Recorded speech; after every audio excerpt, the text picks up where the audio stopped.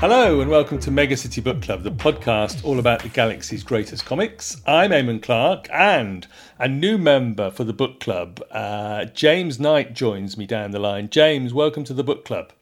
Greetings from a slightly warm loft in southeast London, Eamon, and it's a pleasure to be here. Well, thank you very much for getting in touch by emailing mcbcpodcast@gmail.com to talk about... I think we were talking about the podcast feed, but we also got onto the subject of what book you might choose to come on. So before we get to that, because you're a first timer, tell us about your 2000 AD or comics origin story. Sure. Well, it was interesting thinking about this because I had to sort of cast my mind back, which I hadn't done for a very long time. And I think probably, like a lot of people, comics have been around almost forever. So I was big into the Beano and the Dandy.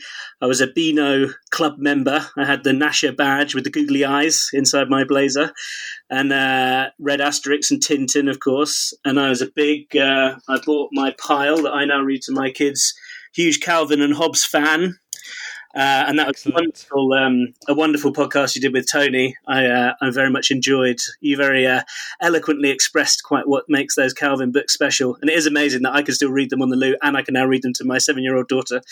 So that was a huge one for me. And then my dad read war comics as a kid, and he had kept a box of those. So those were hanging around. The ones I remember were Commando and War Picture Library. And I suspect that there was some Victor in there as well, but I can't remember. I did ask him, and he's got no memory.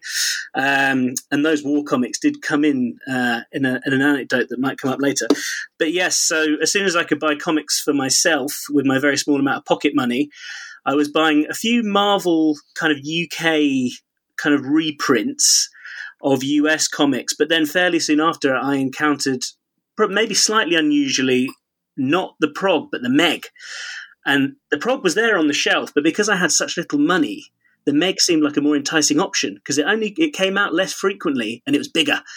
So the first issue I bought actually contained the story, or one of the stories that we're going to discuss today. So it was issue 38 of the magazine, which had the taxidermist Olympics cover on, and had what 9-year-old me found an extraordinarily kind of shocking and thrilling story about there being freestyle sex at the Olympics in this amazing future. And it did also contain the first part of the Shimura story that we're going to discuss today. And I stuck with the Meg, and there was a great shop. I grew up in Kingston upon Thames, and there was a shop called Books, Bits and Bobs, and they stocked lots of back issues. So I managed to kind of sporadically pick up bits and bobs of old, literally, of old Progs and Megs. But the thing that I always found frustrating as something of a completist was I could never get complete runs of stories. And the trade paperbacks they just weren't around. And then probably not that long after that, an actual comic shop opened in Kingston, in the Bental Centre. But unfortunately that closed after about 2 months. There was a thrilling period where I got some US Marvel comics, but then before I knew it was closed again. But I remember chatting to the guy, and I said, well, there was a big sign up saying they were closing. I said, well, are there any other comic shops you know of? And he says, oh yeah, there's one in Richmond called They Walk Among Us. And people that are familiar with sort of South London may remember that original They Walk Among Us site is the comic shop that's in Spaced. It used to be behind kind of like an alleyway, and that shop moved sites to what is now Ray Gun Comics. They're still open, but that's kind of a South London kind of institution, been around for years. So I was reading at that point more of what I later discovered were kind of 2000 AD British invasion writers. So was big into Garth Ennis, Preacher, Hitman. Was a huge Warren Ellis fan, who I've sort of discovered since I got out of comics and come back. He's a bit persona non grata these days, but I still don't know exactly what's going on there. But never mind. I was a huge Transmet fan. I read The Authority, massive Planetary fan. Anything Ellis I loved. And obviously Gaiman. And I didn't really realise, it was only really that when I very occasionally bought the Wizard magazine, usually when it featured one of those guys who I liked so much so that I could read an interview with them to find out. I always liked finding out about the context of things. That I slowly realised, wow, all these English guys who I like, they all used to write in 2000 AD. And slowly going back through some of those back issues that I picked up in Books, Bits and Bobs, I was like, oh, look, here's Garth writing Dread. And it all began to kind of make sense. And then I think the the next stop on the train for me was I used to skateboard, and I'd go up to town to skate on the South Bank, and then I'd skate over the bridge into town to Gosh, the old Gosh, with the Batman logo outside opposite the British Museum in sort of Russell Square. And that was really where I got into more kind of Fantagraphics. Drawn and Quarterly, was huge into Seth. It's a Good Life If You Don't Weaken is one of my all-time favourites. Chester Brown, Love and Rockets, all that kind of stuff. And I used to go in there very regularly. And thinking about this to explain this whole story to you of my kind of comics origin story, it made me kind of realise that going to Gosh in a weird way was what ended me in my first phase of comics, because I used to go in there so regularly that just after my 16th birthday, inside my pull list, my standing order, was a letter that I have dug out of my archives that's not very good for audio, but here it is.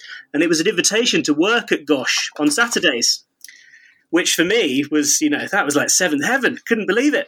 And at the same time, so I would have been GCSE age, basically. And I also did sport quite seriously. And it was already a bone of contention that I used to go skateboarding up to London and waste my pocket money in Gosh with my dad. And when I came back very excitedly with clutching my letter saying, "You'd never believe it, I could get a Saturday job in Gosh," my dad said, "No way, Jose." And that wasn't allowed because I had to focus on the schoolwork and the sport.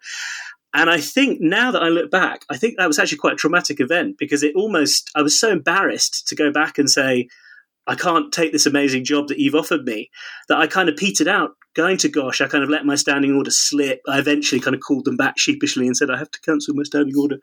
And I really kind of stopped buying comics essentially since then. I mean, I went to university in Nottingham, and there was a great shop up there that I assume is still open called Page 45. And I drop in there and pick up, again, Drawn and Quarterly type stuff.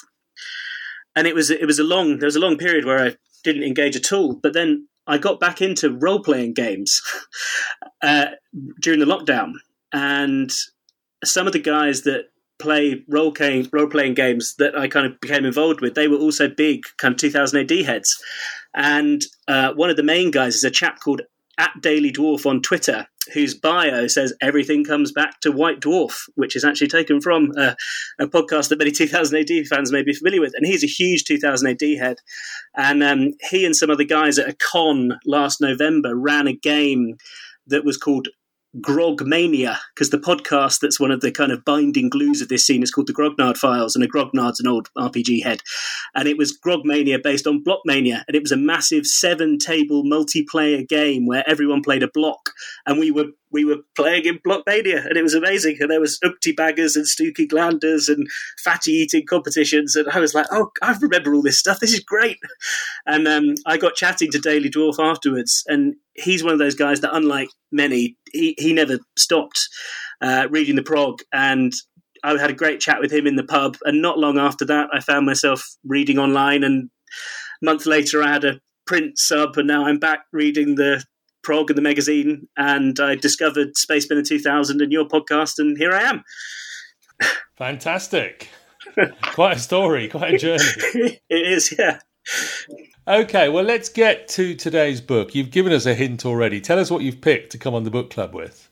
Well, the book I picked, as I mentioned, in that very first Meg, was the first Shimura story. So the book I've chosen is Hondo City Law, which is a rebellion trade collection of stories in Hondo that were intermittently, mainly in the magazine, although the first one was in the prog. And I did a massive Case Files reread right up to Complete Case Files 17, so up to sort of Judgment Day. So I'd encountered that story when I did that reread. I'm pretty sure I didn't read that one back in the day, which is a Wagner story, but the vast majority of them are Robbie Morrison's Hondo City Tales. And it's one of 2 trades that Rebellion put out. The other one's called Hondo City Justice. And there is also a Shimura trade that I think I consulted Barney, and I think that does have a few stories that aren't in these 2, that are Shimura solo tales. But these 2, Hondo City Law and Hondo City Justice, compile the majority of the Hondo City tales, I think. So, yeah, and I think you might have the vital statistics in terms of contributors. Well, yes, you've mentioned John Wagner and Robbie Morrison writing, Colin McNeil, Frank Quitely, Andy Clark and Neil Googe on art, There's some colours by Gary Caldwell in there, letters Ellie DeVille and Annie Parkhouse, all the editors, it seems. And you're right, yes, Prog's 608 to 611 from sort of 1989-ish. And then we jump forward to 1993 and we get to the magazine. Well, we've got quite a few magazine stories running up until... do we go as far up as 2004, possibly? I think according to the copyright, as far as 2010. 2010, yeah, yes. There we go, right. Okay, so, you know, it was one of the first stories when you picked up the magazine. Is that why you've chosen it for the book club? It is partly. I think it really struck me, because in that first magazine, it was a Mechanismo Dread story. And there was the taxidermist story, and it was quite a lot that felt Mega City One-ish, as I guess that the Meg was back in those days, the magazine. And this just felt so different. And I had already encountered Akira at that point, and I'd watched Blade Runner, which to this day, both of those things are, you know, massive for me. And I was like, wow, this is like, you know, it's Dread mixed with Akira. And I had very kind of precociously kind of started consuming Kurosawa, and I'd managed to get some old VHSs from a charity shop of some Kurosawa, and I was like, wow, because there is this mix of the traditional Shogun Ronin elements mixed with the kind of the futuristic in these stories, and it all just left a massive impression. And the baddie in the initial Shimura arc is also particularly memorable. And there are definitely some panels in there that remain seared. Even though I forgot comics, there are certain panels in this first Shimura story that remain seared into my retinas and brain cells. Okay, well, give us the setup before we start asking you some specific questions about the writing and the art. Tell us a little bit about Hondo City and the stories that are contained in this first volume. Hondo City is the kind of the Tokyo analogue to Mega City 1, I guess. And it's a sort of a similarly futuristic megalopolis. And it is very similar to the kind of the Neo-Tokyo of Akira. And I think we'll probably discuss a bit kind of manga influence at some point. And as I said, it really does meld the kind of the traditional, both in terms of the architecture, the clothing, the weaponry of the traditional with the futuristic. Which is a really nice conceit, and that kind of remains consistent throughout. It kind of develops through the stories. The bikes in particular, you see like a nice development of how the bikes operate. They get more futuristic and more hovery as time goes on. And the judges' uniforms, I mean, it's a recurring thing throughout kind of the Prog and the Meg that the judges in the non-Mega City 1 cities have a unique vibe to them. And as much as I was a sort of a fan of the kind of the Britsit lion-y vibe and the Irish vibe, the Hondo judges always kind of stood out to me. Just an amazing kind of mix of, the kind of the samurai with the futuristic. They've got incredible helmets and shoulder pads. It's just a great look. And the helmets are quite exaggerated. I think I mentioned they're almost, sometimes they're almost Judder-like in how kind of extended some of the helmets look. And there is a kind of a balance between, most of the stories feature some kind of balance between the judges of Hondo City, the organized crime element, and the kind of the Yakuza, and then the kind of the corporate element. And it's those three things and how they interact and the very blurred lines. It seems more blurred than it is in Mega City 1 often. I know there are often bent judges in Mega City 1, but it really is this kind of symbiotic relationship between those three factions that often causes it catalyzes the drama of the stories. And before we mention some of the key judges in Hondo City, can we just say that the technology, the sort of like Japanese technology, seems to be... it's certainly different to Mega City 1. It possibly seems more advanced than Mega City 1. That's right, yeah. And it's interesting. It's something that feels very of that 90s period, in that it's very kind of... it's like biomechanical. There's a lot of kind of body linkage. Their uniforms linked to their bodies. And the first story we'll look at, the first Shimura story, very much features that in terms of the big bad. So there's a lot of this kind of like biotechnology that seems very much of that time in terms of the kind of the cyberpunk kind of preoccupation. And it's interesting thinking of it in the current context where a lot of that's actually kind of come back again now. If you think a lot of these kind of billionaires who have these kind of transhumanist dreams, it's very analogous to the big bad in this first Shimura story. So it's something that it seems very of a piece of that 90s kind of moment. And again, very kind of, there were a lot of manga stories that kind of had that element to them. And it's kind of almost come back around now. So reading it in the context of today was really interesting as well. And what about the judges themselves? Because obviously there's some key figures running through the stories in this book. That's right, yeah. So in the first story, which is the Wagner story that kind of predates the Morrison stuff, you're introduced to Sadhu, who's almost he's almost more like a straight dread analog.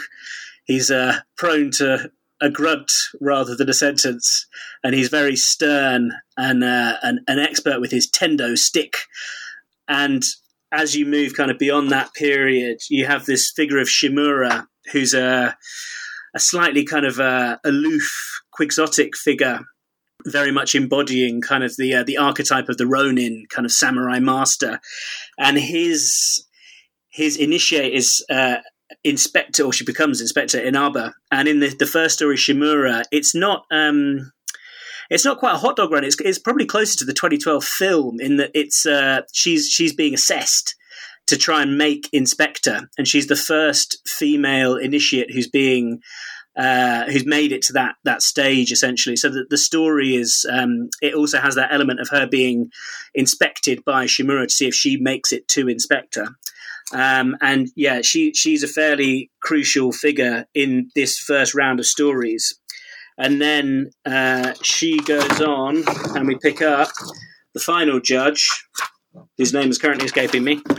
Is it Ashara? Is that how you say it? Yeah, I think so. Yeah, and she's also an interesting figure because she's almost like a kind of a slight Judge Anderson analog in that she's a Psy judge. And in one of the stories, we learn more about her kind of background and how she's kind of come to gain these psionic powers. So in a way, Inaba kind of goes full circle, and the initiate becomes the inspector. So you kind of get through, because of the span of the collection of these stories, it's really Inaba's story in a lot of ways that you follow, and Shimura becomes a slightly more kind of peripheral but constant presence. And Dread does pop up occasionally. Well, let's focus in on the first story, Shimura. So we'll skip past John Wagner and Colin McNeil's introduction of our man in Hondo City. We might come back to it in a moment. But I know you particularly wanted to focus on the Shimura story and Robbie Morrison's writing. How well do you think he handles the sort of like the location and the setup and the technology in writing these stories? Well, it's interesting, and I think this might be something that kind of loops us back to the Wagner thing. I mean, I think he does a really good job in terms of, as we were discussing, that kind of balance between tradition and technology, with a particular emphasis on this biotechnological kind of body modification angle, and also creating that sort of trifecta of power between the judges in Hondo, organized crime, Yakuza, and corporate power, which is kind of very strong, and they're all kind of imbricated with each other. And I think he does a good job of that. But as with the first story, I think this is something that we can't avoid discussing, there is a kind of difficulty when this is coming clearly from a kind of like a Western gaze, looking east, and the elements of Orientalism are played, I would say, or dealt with more deftly than in the initial story. But it does tread that line of being... I think it's clear that Morrison kind of is very interested in that culture, and I almost certainly, I mean, it's conjecture, must have been influenced by manga, I think. And just being careful with looking at it through kind of 2023 eyes, being careful that of the elements of kind of stereotyping or essentialism, that it's not, I would say it's definitely not as clunky as in the first story, but it does kind of lean slightly on the archetypes, I think. Yeah, and I mean, those archetypes, you mentioned that cyberpunk was having a moment in the 90s, and certainly I think we'd been introduced to the idea of manga probably by Frank Miller in the 80s, and Akira and things like that were certainly having their moments as well. But there's also, you mentioned in our notes, there's various other bits of Japanese film and pop culture that he manages to weave in as well. Yeah, I think there's definitely, like you said, there's the kind of the cyberpunk aspect, and rave culture was also kind of massively coming in. And if you think like that's in Akira too, there's lots of kind of pill popping and that kind of street culture, and lots of that within the kind of the street level hooliganism that occurs. The Bossozuku, I think they're called, who are the kind of the street criminals. And Morrison himself does mention in his intro that he's directly influenced by the kind of the Kurosawa element that we mentioned previously, and he kind of makes that analog himself.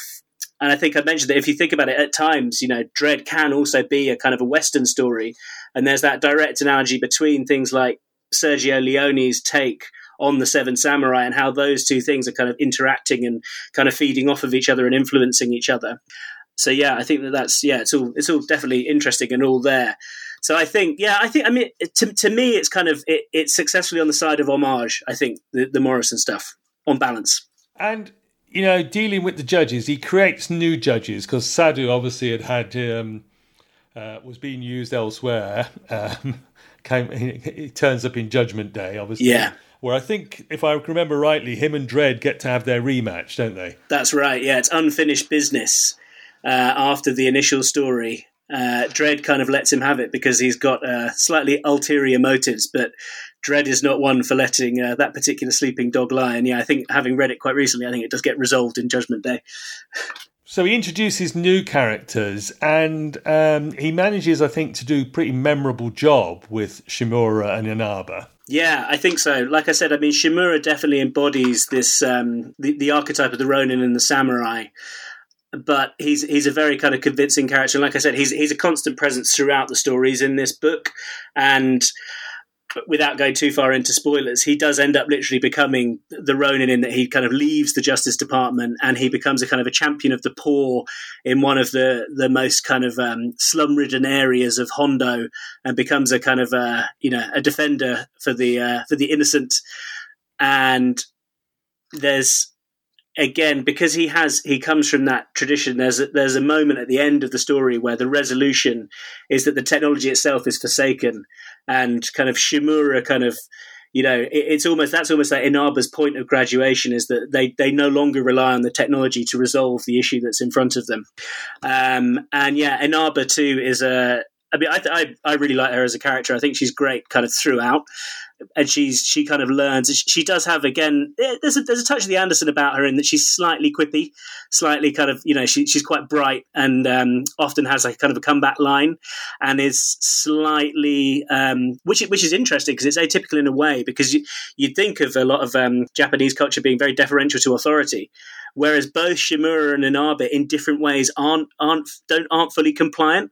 So they both have this kind of aspect of the maverick to them that slightly puts them at odds with the more typical kind of middle management layer of the Hondo City Justice Department. And you talked about the technology. You talked about how the judges have this bio link with their weapons and armor, a link which they eventually sort of lets them down, and they have to, as you say, go back on old traditional ways. But if we just mention the villain of the piece, because as you say, there's this link between humanity and machine, and I think this story has the most memorable villain in this volume, I would say. Yeah, definitely. And it really is the encounters with him that are the ones that are kind of most etched in my mind. So essentially there is a corporation, and it's one of these kind of corporate espionage kind of stories initially, but it's revealed that the head of the Tauka Corporation is this character Tauka, and when Inaba and Shimura eventually confront him at the headquarters of the corporation, there's a particularly striking kind of sequence of panels where it's revealed that he's really taken this kind of body modification biotechnology to its kind of logical conclusion. And he's kind of fully melded with the technology in the building that he's in, and he's controlling every aspect of his corporate empire, and he's kind of suspended. It's like the famous Leonardo depiction of man, that he's completely, wired in, and slowly but surely aspects of his corporeal kind of human flesh are being increasingly replaced by technology. And there's a particularly striking panel that I may return to later, where it kind of live in front of Shimura and Inaba, almost as if to kind of make a show of it, he replaces two of his fingers with robotic fingers. And he, even when he realizes that they've skirted protocol in order to come and challenge him directly, he immediately hyperlinks to the chief judge of Hondo City and turfs them out. And it's clear that he seems to literally be able to make matter move. So when they arrive, there's a memorable scene where the floor moves and two chairs emerge out of metal for Inaba and Shimura to sit down on.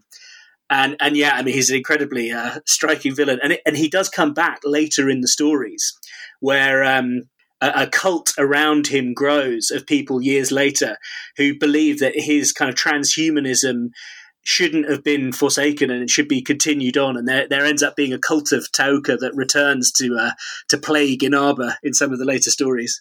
And I'm going to just bring forward the art section a little bit from our notes and say, we have to mention, obviously, for this particular story, Frank Quitely's artwork. I'm guessing, I mean, I don't know how they worked together, Robbie and Frank, but I'm guessing that they both had some strong vibes of manga, and Akira particularly. Akira was the sort of late 80s, the movie version, I think. Was that right? I think so, yeah. I mean, I would have... A bit earlier. Yeah, I think that's right. I mean, I saw the anime before I saw the manga because I had a younger brother, and being brothers, you always have that thing where, the thing that one of you is into, the other isn't. And my younger brother was really big into anime, and he had a lot of the stuff that was out on VHS that was confusingly called manga. Do you remember? It had that logo, the cross that said manga, even though it was anime. It's a bit confusing. But he had Akira, Guyver, Dominion, Tank Police, Vampire Hunter D, a whole bunch of that, Appleseed, a whole bunch of that era of stuff. So through watching it with him, I was sort of familiar. But I hadn't really, more because it wasn't available, I hadn't managed to get hold of manga comics. The only exception to that was Lone Wolf and Cub, which was coming out in those strange, they were like kind of little Gideon's Bible-sized editions, which, I mean, I think because those had Frank Miller covers, I think. Is that right? Yeah. So I knew that there was that linkage with Miller. But yeah, I mentioned to you, I'd be interested to hear, because you were probably there and kind of experiencing it more firsthand in terms of the actual manga on the page than I was. Well, the one that it makes me think of, and it's 2023, and I can't seem to do an episode of this podcast this year without mentioning Frank Miller's Ronin. A comic from the 80s, which is has a very similar feel, I think, to the Shimura story. I mean, let's just say they're both heavily, I think, influenced by that sort of stuff. But Frank Quitely's artwork is, of course, as it always seems to be, it's just spectacular, isn't it? Yeah, I mean, it's just incredible. And again, that was one of the things, we discussed the kind of the content that gripped me before, but, I literally have I rebought the copy of the magazine with it in. And the magazine, it's bigger, it's that bigger format than the trade paperback. And the colours of these old magazines are just amazing. And particularly, I mean, the Quietly stuff, it just leapt off the page. The color palette's amazing. His line is incredible. I think I mentioned to you, it kind of reminds you of Moebius, but it's also very much its own thing. And yeah, it's just incredible. And the other thing that really stands out is, and again, because I've been going back and reading lots of manga recently, as a result of reading this and knowing that this was coming up, I've actually been engaging with manga more than I ever have before. And one of the things that's in a lot of manga are these kind of large sound effects. And Quietly does this a lot. There are these amazing fooms and booms that are kind of huge, almost, that you can almost feel them. They almost feel three-dimensional, and they seem to kind of knock the characters around the panels. And yeah, just extraordinary and brilliant. And through my kind of Warren Ellis connection, I read The Authority, which he went on to do with Miller, I think, after the it was Hitch and Ellis to begin with, and then Quietly and Miller. Then Mark Miller. Yeah. And so I kind of I got more Quietly here and there, but it really stuck with me both in this story and also in the magazine at a similar time. There was the guy, the cowboy with the big gun, the missionary man, which was another Quietly one. So it's really that era Quietly, and then a little bit of The Authority. Really my only exposure to it, but they were just, incredibly formative and have always just stood the test of time. So that's another real big reason why I really was interested in sort of dwelling on this Shimura story and choosing this collection. I'm looking at the 5th page of the first Shimura story, where, as you say, the two judges are sort of caught up in an explosion where the wall of a building blows out, and it's almost as if that foom sound effect is what's causing the explosion and knocking them off their bikes, isn't it? Yeah. It's brilliant. It is literally the big O seems to be what's forcing them off their bikes into the air. Yeah. And then simultaneous to that, there's the actual 3D lettering of the name of the corporation. It's kind of getting mixed into the sound effect bubble. Yeah, it's brilliant. And just the way that he draws in that panel, the way that he's done the smoke and the fire, it's just brilliant. I could sit and look at this for a long time, and the reproduction is really good in the trade paperback. It works quite well on that because I do love it on the matte paper in the magazine, but it also works really well with the gloss finish that you get in the trade paperback. Yeah, brilliant. Okay, we'll come back to the art in a moment and talk about some of the other art in the book and how well it all stands up.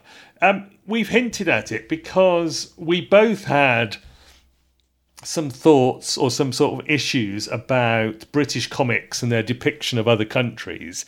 And of course, for Dread's World, we've constantly had this idea that there's judges in other countries and each one gets their own sort of different uniform and their different sort of slightly stereotypical sort of behaviours based on our perceptions of other countries. And of course, at this time, our pop culture was deep in a fascination with Japanese culture. But there's also, as you say, there's that slight othering that's a problem at times, isn't there? Yeah, I think so. And as we've kind of hinted at, I think it's probably more, have to use the P word, problematic in the initial story that was in the prog, which is a bit earlier. I do think, as we said, kind of Morrison maybe handles it a little more deftly. But in the initial story, often you could kind of see what they're going for, but reading it with 2023 eyes feels a little bit flat. So a lot of the text boxes in the initial story are written in a kind of an approximation of kind of Japanese English that you would hear in kind of like late 80s, early 90s kind of action films. Like if there was a Japanese kind of a takeaway scene in like a Kurt Russell film, it's like that sort of voice.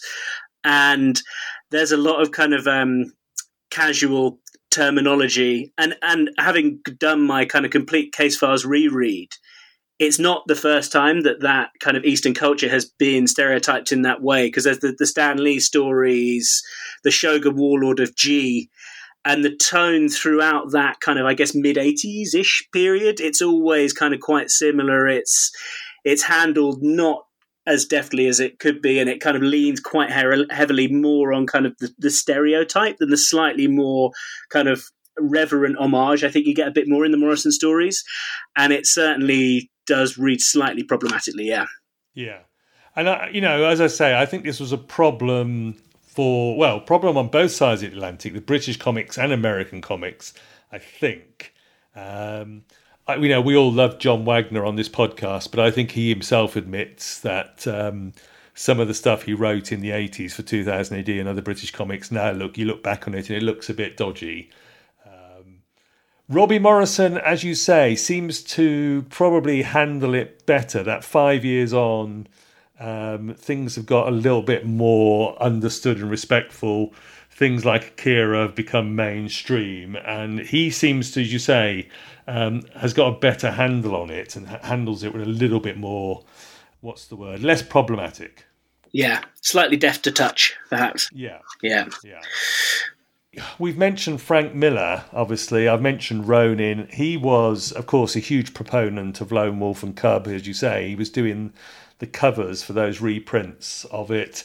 Lone Wolf and Cub, which has come back basically as the Mandalorian these days. Yeah, that's right. Yeah, although, I mean, like I said, I've kind of re-engaged with manga again now, and I mean, those stories, even though they are kind of archetypical and tales of older time, there's one I've been reading called Vagabond that is, I mean, it's very similar to Lone Wolf and Cub, but it's equally brilliant. It's Inoue, that one. And, it has been really kind of eye-opening. I think, because I read Western comics, I don't know if it was anything to do with kind of that relationship of it being the thing my brother was into, but I just did not read the actual manga on the page. And now that I've kind of got into it in the last 6 months, it's such a huge world. And there's another podcast I've discovered called Manga Splaining. I don't know if you're familiar with that one, but it's very good. It's Chip Zdarsky, who writes comics for Image. He's the conceit is that he's the one that's being manga splained to by 3 others who are, they're all Americans and Canadians, but the other 3 are well versed in manga, and they do a book and episode that they're trying to kind of introduce him to, and the sheer range of topics that are covered in manga, these kind of everyday slice of life stories. Almost kind of metatextual, kind of people learning to write manga and getting into the manga industry and what that means and how challenging it can be, right through to the kind of the more serious stuff. I know that you did Barefoot Gen with Tony, and I mean, that is just incredibly heavy and over reading. There's another, I've not read the Onward to Our Noble Death, but there's Onwards Towards Our Noble Death. I couldn't do another heavy one after Barefoot again, but I have recently picked up Showa, I think it's called, which again looks like another kind of heavy read. So you've got these amazing kind of vast historical, fictional kind of, but rooted in real world histories that are, and the art incredible. And as a kind of someone that likes collecting physical things, they're these amazing kind of hardback kind of reaches that are taking up increasing amounts of shelf space. Let me ask you about another problematical issue in this first collection, because the second story featuring Robbie Morrison and Frank Quietly is the rather unfortunate Babes with Big Bazookas. Yes. And if anything, this is probably... Yeah, well, because I think I mentioned to you in some ways, I mean, the stuff in the Wagner story, it's unfortunate, but it does kind of feel of its time. And I think if we went back and looked at not just British comics but British culture, I think if we watched if we watched a sitcom from the 80s, from that period, I mean, that would almost seem tasteful compared to some of the stuff that was going on TV at the time. But so, it not necessarily could be forgiven, but could be understood. But having just said that, kind of Morrison handles a lot of the archetypes and the stereotypes maybe a little more deftly. I think the problem with the Babes with Big Bazookas, it's a kind of a one and done, one shot kind of deal. But that kind of panders more to kind of fairly kind of sexist, kind of misogynist stereotypes that actually kind of in some ways rub me up the wrong way more than the initial story. I mean, it's a fairly simple tale. There are kind of it's all in the title. There are women that, if you think about those kind of American calendars that you occasionally see, where there's a scantily clad lady with a large semi-automatic weapon selling the weapon. This is that, but in a kind of a fashion show kind of scenario. And the women do turn the guns on the people, but yeah, that one left a bit of a kind of a sour taste in my mouth, and they do all kind of end up getting beaten up. Although it does have one amazing panel in where they're bursting out of the building on the bikes. Yeah. So again, because this is still quietly in here, isn't it? So the art is still great, but yeah, I found the subject matter a bit troubling. The poor. What he does with the bike scenes is very sort of Akira in a way. Particularly there's some overhead shots of the big judges' bikes that look like that famous scene from Akira. But yeah, this is unfortunate. I'm that guy who doesn't like when this appears on the front cover of the comics when I go into the local newsagent to pick them up, because it's when they look at you and they go, "Oh yeah, that's why you buy them." I was thinking, yeah, anyway, there you go. Yeah. Always seems to be the way. Yeah. All right. Well, let's move away from difficult issues and talk about the art in general. We start with Colin McNeil on the first story. Yes, and whatever qualms we may have about some of the tone and content, the art is, it's fantastic. As I said, I did this big complete case files read through, and his stuff always really stands out, particularly in terms of in this kind of color palette, it like totally pops. And brilliant, the actual kind of like the cityscapes, the brilliant kind of like, floating, hovering vehicles that are going on in the background of panels.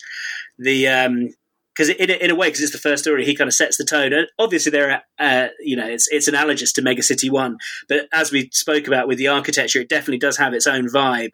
And I think that kind of purpley, bluey kind of palette that's going on in a lot of the panels of the kind of skyline really kind of gives it a great vibe. And as I hinted at earlier, the bikes do kind of change over time, but this initial bike is also really cool. It's the closest to a kind of like a jet bike that goes along the floor. It's got like an amazing kind of a front with a kind of the red rising sun over the front, and it has this kind of a sleeper agent who's gone rogue, essentially. Is the kind of the MacGuffin that gets Dredd there to kind of to go and deal with things, and he's wandering around again, causing many kind of explosions and deaths. And there are some memorable assassination moments that this sleeper agent partakes in. Again, in slightly stereotypical environs, often there's sumo matches and samurai sword skewerings aplenty. Let's say geisha houses. Yeah. It does, of course. I mean, I'm drifting slightly from the art because it does feature sort of classic John Wagner Dredd encountering, as you've said earlier, sort of like his opposite number, and then afterwards Dredd saying to the chief judge, the chief judge says, "How did you know he would do that?" And Dredd says, "Well, that's what I would do." Yes. The resolution. It feels like we've seen that one before, doesn't it? Where Dredd does his preemptive move, and either technologically or chemically comes up with the preemptive move. He plays his Dredd 5D chess and comes out on top.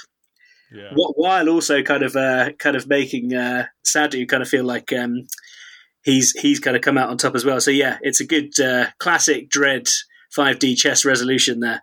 And as you say, it's the cover I've got back there. I've been slowly collecting progs, and the cover of the prog is just Sadhu and Dredd facing off as mirror images in their opposite number uniforms. Yeah, great stuff. Yeah, it is amazing stuff.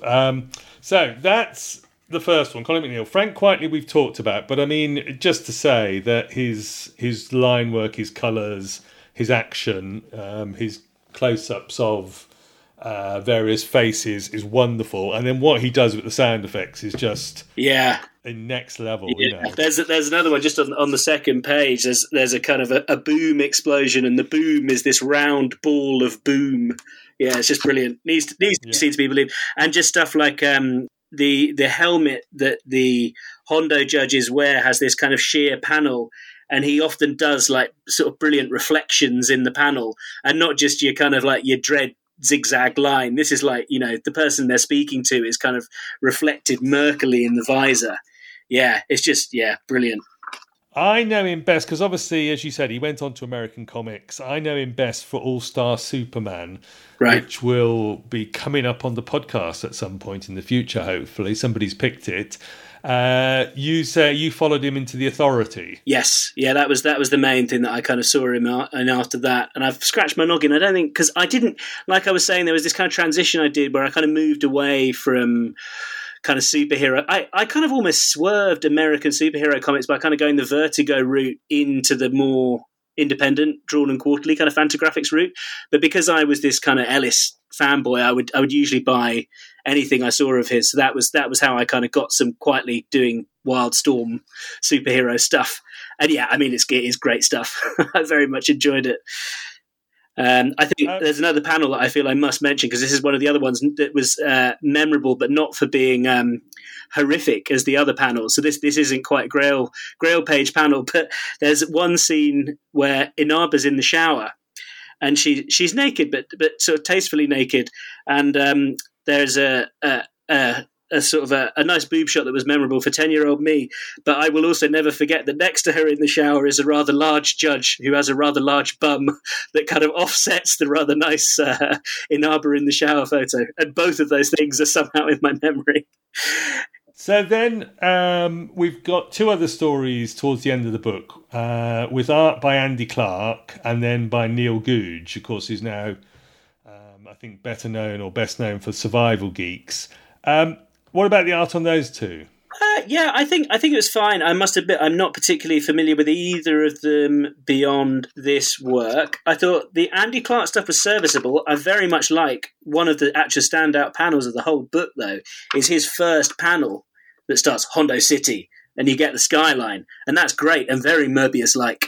Yes. So that is a brilliant panel, and yeah, I think it works. This is the one where Dredd pops up again in this one. Yeah. And yeah, he does a good Dredd, there's and Shimura's back, and he gives Shimura a new look. This is Shimura in his kind of rogue trader Ronin phase with some new weaponry, because we moved right forward. This is, as we say, kind of mid 2000s now, and it was good. I must admit, I think I preferred the Deus Ex Andy Clark stuff, which has a really good. So this is where, as I mentioned, you've got kind of the legacy of Taoka many years later, with this kind of cult of kind of technologically modified villains.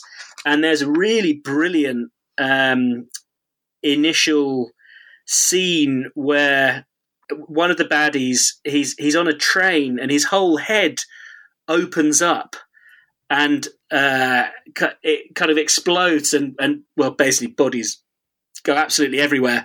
And again, it almost reminds me, there was another Warren Ellis book that was on Avatar, the name of which is escaping me now, possibly called Strange Kiss, I seem to remember, that had a similarly bloody, just like mass kind of lacerating moment. But that's an incredible double page spread, that. Yes. I'm looking at that now, and I'd forgotten about that story. But yes, you're quite right. That's astonishing. Yeah, the work on that and the mayhem that it causes, this exploding head. Yes. Yeah, and he also gives Inaba quite a cool new look. She's kind of gone a bit more, almost like a Susie and the Banshees kind of shock afro, like sort of Straw Peter kind of hair. And as I say, the Taoka kind of looms large over that story. So I quite like that linked back to my my old favourite, the initial Shimura story. Yeah. So I think it works. I think the bar's just set so high by those initial two stories, with that beautiful kind of classic period McNeil, and then just Stella quietly. That's a lot to live up to. So in the context of the book, it's but I think the other thing that's definitely worth mentioning there is when you get to the Googe, interestingly, out of all of them, that almost seems the closest to manga-influenced work. And it reminds me a lot of a book I did read back in the day. I don't know if you remember it. It was on, I think it was either Top Cow or Cliffhanger, one of those kind of comics companies. It was called Battle Chasers. Joe Madureira, I think it was. And there was another one called Crimson that was kind of vampires. And that was US comics, but clearly like really heavily manga influenced. And I was into both of those, and this reminded me a lot of that. I mean, the subject matter is a bit different. Yeah, it's actually quite close to Battle Chasers. Lots of kind of like mechy kind of suits, and it seems the most influenced by kind of like manga directly in terms of the art style. I'm looking at the first two pages of Neil Googe's story with Robbie Morrison, Hondo City Justice. And I'm thinking that when you're an artist who gets a Hondo City story, you want to make those first two pages spectacular, it seems. Yes. Yes. Because those are fantastic as well.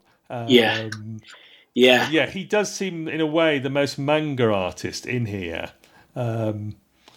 He gets to introduce a new cadet judge, Ashihara, who is also... She's like a psychic teen. very Anderson, very Akira as well, isn't she? Yes, yeah. So we kind of get introduced into that story to, as I sort of hinted at earlier, the kind of academy that she's come from, and there is a kind of like an Akira-esque link that kind of links kind of like nuclear kind of power to the ability for psionics. And I'm pretty sure the academy is even called the Atomo Academy, which must be a link to a head nod to Akira very directly. And there are there's a fairly memorable trifecta of big bads in this story as well, who emerge when you see their kind of their real form. They're able to cloak themselves, but when they're revealed, they make a pretty good trio. One of them slightly reminiscent of kind of Hellboy or something from Hellboy, and the other two are fairly unique. I don't think I'll go into spoilers because people should read it and see. It's pretty good. So yeah, I definitely enjoyed this story. I thought this was tremendous fun, and I really enjoyed Neil Googe's art on this as well. I think he perhaps comes the closest in the book to matching Frank Quietly. And I think it's interesting that they all want to stamp their authority on Hondo City with their first 2 pages, by the looks of it. Yeah. I'm guessing that your favourite art from the book is probably that first Shimura story, is it? Yes, that's right. Yeah. So sort of talking about kind of Grail moment.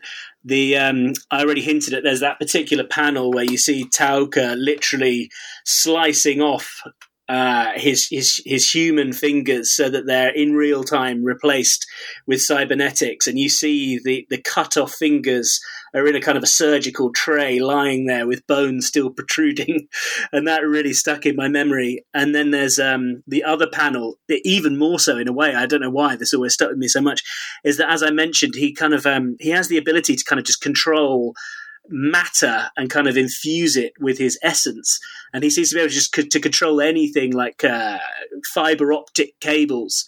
And there's a scene where we're in a boardroom and his former kind of left hand lieutenant is kind of defected, and he's managed to kind of track her down to this boardroom, and literally the fiber optics come creeping out through the floor, and it's just, again, quietly just amazing. You somehow get the feeling that the other characters in the room don't realise because the fibre optics is kind of creeping up behind, but then all of a sudden a whole kind of tranche of fibre optics come up through the trunk of one of the enforcers, and he's completely impaled, but the fibre optics that have impaled him then become Taoka's face.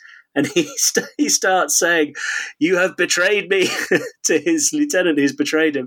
And that just always kind of like massively sticks with me, just like incredibly inventive. It would be amazing to know what Morrison's script said and how Quietly, whether that had just was pure Quietly or whether that was a direction from Morrison. But either way, incredibly memorable. That stuck with me forever. And then, yeah, the other amazing image is the magazine that I've rebought that has this Shimura on the Red Rising Sun. So this is the cover to magazine issue 39 from October 1993. And if you could get, I mean, I see at some point they must have done that as a poster with it just as a white background, because that's just, yeah, brilliant image. Yeah. So if you've got the digital version like I have, it's pages 41 and 47 of the digital are the 2 Frank Quietly full pages of Taoka and his terrible body horror. Yeah. Literally body horror in places. And then the magazine, because I've got the covers at the back of my digital version, and that was magazine 39. That's right, yeah. And as you say, that's a fantastic Shimura cover. Top down, which is something I think you have to do. It's that Akira top-down image of the motorbike that seems to do it, isn't it? Exactly, yeah. Him walking back to the motorbike with his jacket. Yeah, brilliant. And it's you've held up your actual copy in front of us, so it stands out well because it's got the white background, you got the red rising sun, some great work with shadow in there as well, and the samurai sword sort of tipping into the Judge Dredd logo as well. It's got it all. That cover. Almost a precursor to the color palette that's on the Hachette, some of those Hachette compilations. It's that black, red, and white that always works well. Great combo. I quite like the Magazine 301 cover by Frank Quitely, which is just an Inaba cover. It's not as memorable as the Shimura cover that you've got or you've chosen, but yeah, I would quite choose that one. Although actually, now thinking about it, I'm thinking I want a Frank Quitely sound effect. I love that in that cover that you've mentioned, Quitely is actually signed. His signature is in the sword hilt. If you look closely, which is a great little touch. Yeah. Great stuff. So those are going to be the Grail pages. I will put all these on the socials when this episode comes out in early September, and you can see what we've been talking about, or get yourself a copy of the digital, because I think the trade paperback is now just second-hand markets. It doesn't seem to be on the 2000 AD store. That's right, yeah. I managed to pick up a copy of it on Abe for 15 quid, but I have seen it going for a lot more. And the Shimura trade that I mentioned, that I think has a couple of stories that aren't collected in the two that are on the Rebellion site, that one seems to go for quite a bit. Seems to be going for 30 quid plus regularly. But that said, the Hondo City Justice trade, I got regular price from Rebellion. So They must have had copies at least a few months ago. They had copies of it. So I bought it digitally for $9.99. I'll mention that volume 60, you mentioned Hachette and its black and white and red themed covers. The Judge Dredd Mega Collection volume 60 is Hondo City Justice, which includes, I think, the stories we've been talking about and some more Hondo City stories as well. I haven't got that one, but I did notice that one. And then you've mentioned Hondo City Justice, also available for $9.99 from Rebellion in digital. I won't say too much about that one because that might come up again at some point in the future, James. Correct, yeah. I thought we might make a date to return to Hondo in the future. Go back to Hondo City. Yeah, that's right. Anything else you wanted to mention about this splendid collection of stories, James? I don't think so, other than that if for any reason, say that you're just a prog reader who didn't really engage as much with the Meg, because I know some people do take that approach, that it is a great collection, and for $9.99 digital, I don't think you can really go wrong. It's great stuff, even if only for those first couple of stories. But yeah, like I say, I enjoyed all the stories in it. And I think they all link together, and there is like a nice kind of thematic theme. And it's just it's a space within the wider world of Judge Dredd that I've just always enjoyed, and it was great to kind of go back there. And we've followed Dredd to some other cities recently, to Emerald Isle and now to Hondo City. So yes, worth picking up and having a look at it. And the Frank Quitely artwork is just spectacular, and what he can do with a panel and a sound effect is astonishing. Wonderful stuff. Yeah, brilliant. So, guest projects. Now, you mentioned that, you when you were young, you were getting involved in comics and you had various creators that you were following. You also ended up somehow or other on the Sylvester Stallone Judge Dredd film set, am I right? That's true. I was very young, because you'll remember better than me. Did it come out in 93? 95, I think. Oh, was it that? So I would have been 10 or 11. So the story there was, my old man was a builder, and he didn't do domestic work, he did commercial work. And one of the contracts that he had for a great many years was the maintenance contract at Shepperton Studios. So as a young boy, I went to see the set where they did Thomas the Tank Engine and Tugs, which I was a huge fan of, which was like Thomas the Tank but with boats, which I remember very well. And in fact, that makes a lot of sense because I already knew. So the magazine issues we were talking about are 93-ish, so I was already engaged by then. So I would have known. And I think, I'm pretty sure, because this was kind of, I definitely wouldn't have had the internet then, so I don't think I think the first I would have heard of there even being a Judge Dredd film was my dad coming back from Shepperton Studios and saying, that Judge Dredd is happening here. There's this big bike. Do you want to come and see it? And annoyingly, there is, because they also made Labyrinth, the David Bowie film there, and there is apparently a picture of me, not in David Bowie's arms quite, but near David Bowie as a baby when my dad took me onto the set when they were filming Labyrinth when I was about 1. But I returned to the set with no Sly Stallone, but I did get to sit on the bike. So I sat on one of those Stallone Dredd Lawmasters. So that was how I ended up there. And then I had my two other tales, but I thought maybe I'd save one for when we return to Hondo. But my other kind of 2000 AD interface was that, as I mentioned, I was a big Garth Ennis fan, and in the letters page in Preacher, because I was buying the singles, he'd mentioned, as we all know, he's a huge British War Comics fan. And this is where that box of my dad's old Commandos comes in.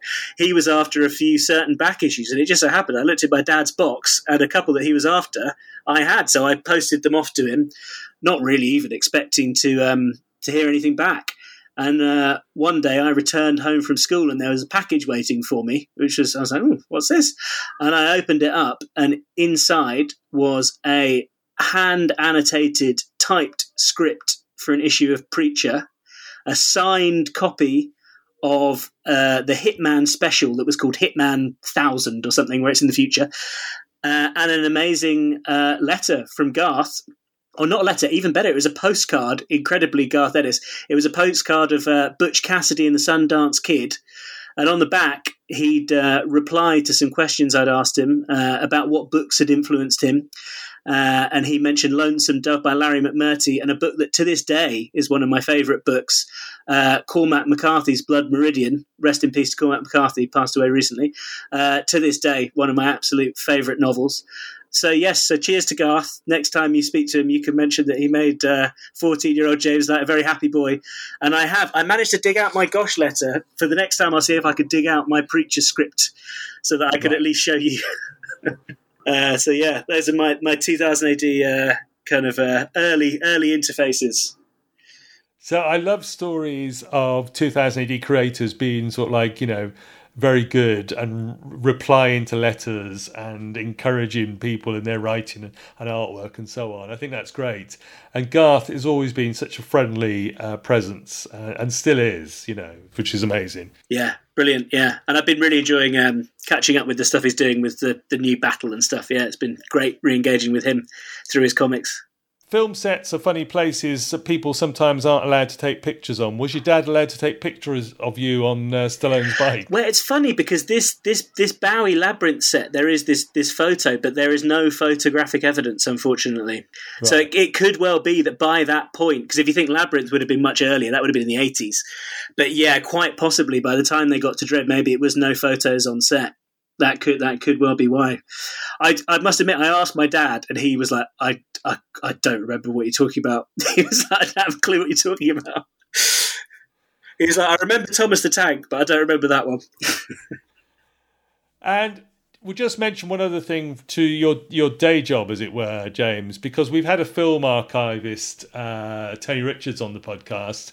You work at the National Sound Archive? That's correct, yeah. So I'm always kind of keen to plug it because lots of people don't even know that the National Sound Archive exists. So the National Sound Archive has existed since the early 20th century, but for a great many years it was on Exhibition Road near the Victoria and Albert Museum in essentially kind of an old house. But the Sound Archive kind of outgrew that space, and when the British Library moved out of the British Museum to its current site in St Pancras, the National Sound Archive moved we merged with the British Library essentially. So we still exist to a certain extent as a kind of autonomous island within the wider British Library kind of eco space. But yeah, I work with the unpublished material, so we have about somewhere in the region of almost 1 million analog carriers of unpublished sound recordings that we are digitizing and working our way through. We're over halfway there now, and you could go to sounds.bl.uk and you can listen to some of the sounds. We're actually in a phase of transition now where we're moving to a new website, so the website's a bit shonky, but have a dig around, and there is all the copyright-free material that we digitize, we try and make available immediately online. But if you look on the catalogue, that is SAMI, SAMI, sound and moving image, sami.bl.uk. That's the catalogue. And if you plug things into the catalogue you're interested in, you'll get results. And if you can make it either down to London, or if you're in the north, the British Library's second facility is at a place called Boston Spa near Wetherby. And you can go into either of those locations and listen to anything that we hold. So I do encourage people to kind of engage with it, and it covers the gamut of all recorded sound, all the way back from a cylinder recording of Florence Nightingale that we retransferred the other day with a new cylinder player. That's held on a wax cylinder, all the way through to digital recordings now, and everything from oral history to wildlife recordings to pop music recordings, poetry, you name it, we've got it. Fantastic. And you do your own, talking about music, you have your own radio show as well, I think. Yes, I do, yeah. It's actually on hiatus now because I now have kids and I'm doing things like moving house. But there are 7 years worth of shows. If you look up Low Bias, I'll send a link to AIM, and there are 7 years worth of shows archived, Low Bias on NTS Radio. And it's, if you like... I always describe it as it's trippy, ambient, psychedelic music with no beats in the first hour, and then trippy, ambient, psychedelic music with beats in the second hour. So if that sounds like it floats your boat, have a listen. If not, I won't be offended. Fair enough. No worries. Well, I will put all the links in the show notes for this episode so people can go and see what you've been doing at the Sound Archive, and also have a look at your own radio show as well. James, thank you so much for coming on and discussing Hondo City Law, and in particular the Robbie Morrison and Frank Quietly stuff, which was just fantastic, and for turning me on to those wonderful sound effects. Oh, no, it's absolutely my pleasure, Eamon. Like I said, when I kind of re-engaged, listening to your podcast and Space Spinner was what really kind of helped hook me back in. So it's a pleasure and a privilege to appear in the book club. Fantastic. And James Knight will return with Hondo City Justice at some point in the future. Excellent. I look forward to it. You got another anecdote for us next time as well. I do. I'll save that one up. A well-loved 2000 AD creator. We'll trial it. Get people excited. And thank you to everyone for listening to Megacity Book Club. Find all the links at megacitybookclub.com. Follow the podcast on Instagram, Facebook, Mastodon, possibly on Threads, but also on the 2000 AD forums. And email me, mcbcpodcast@gmail.com, if you've got any questions about the podcast, or you've got a book of your own that you'd like to come on and discuss.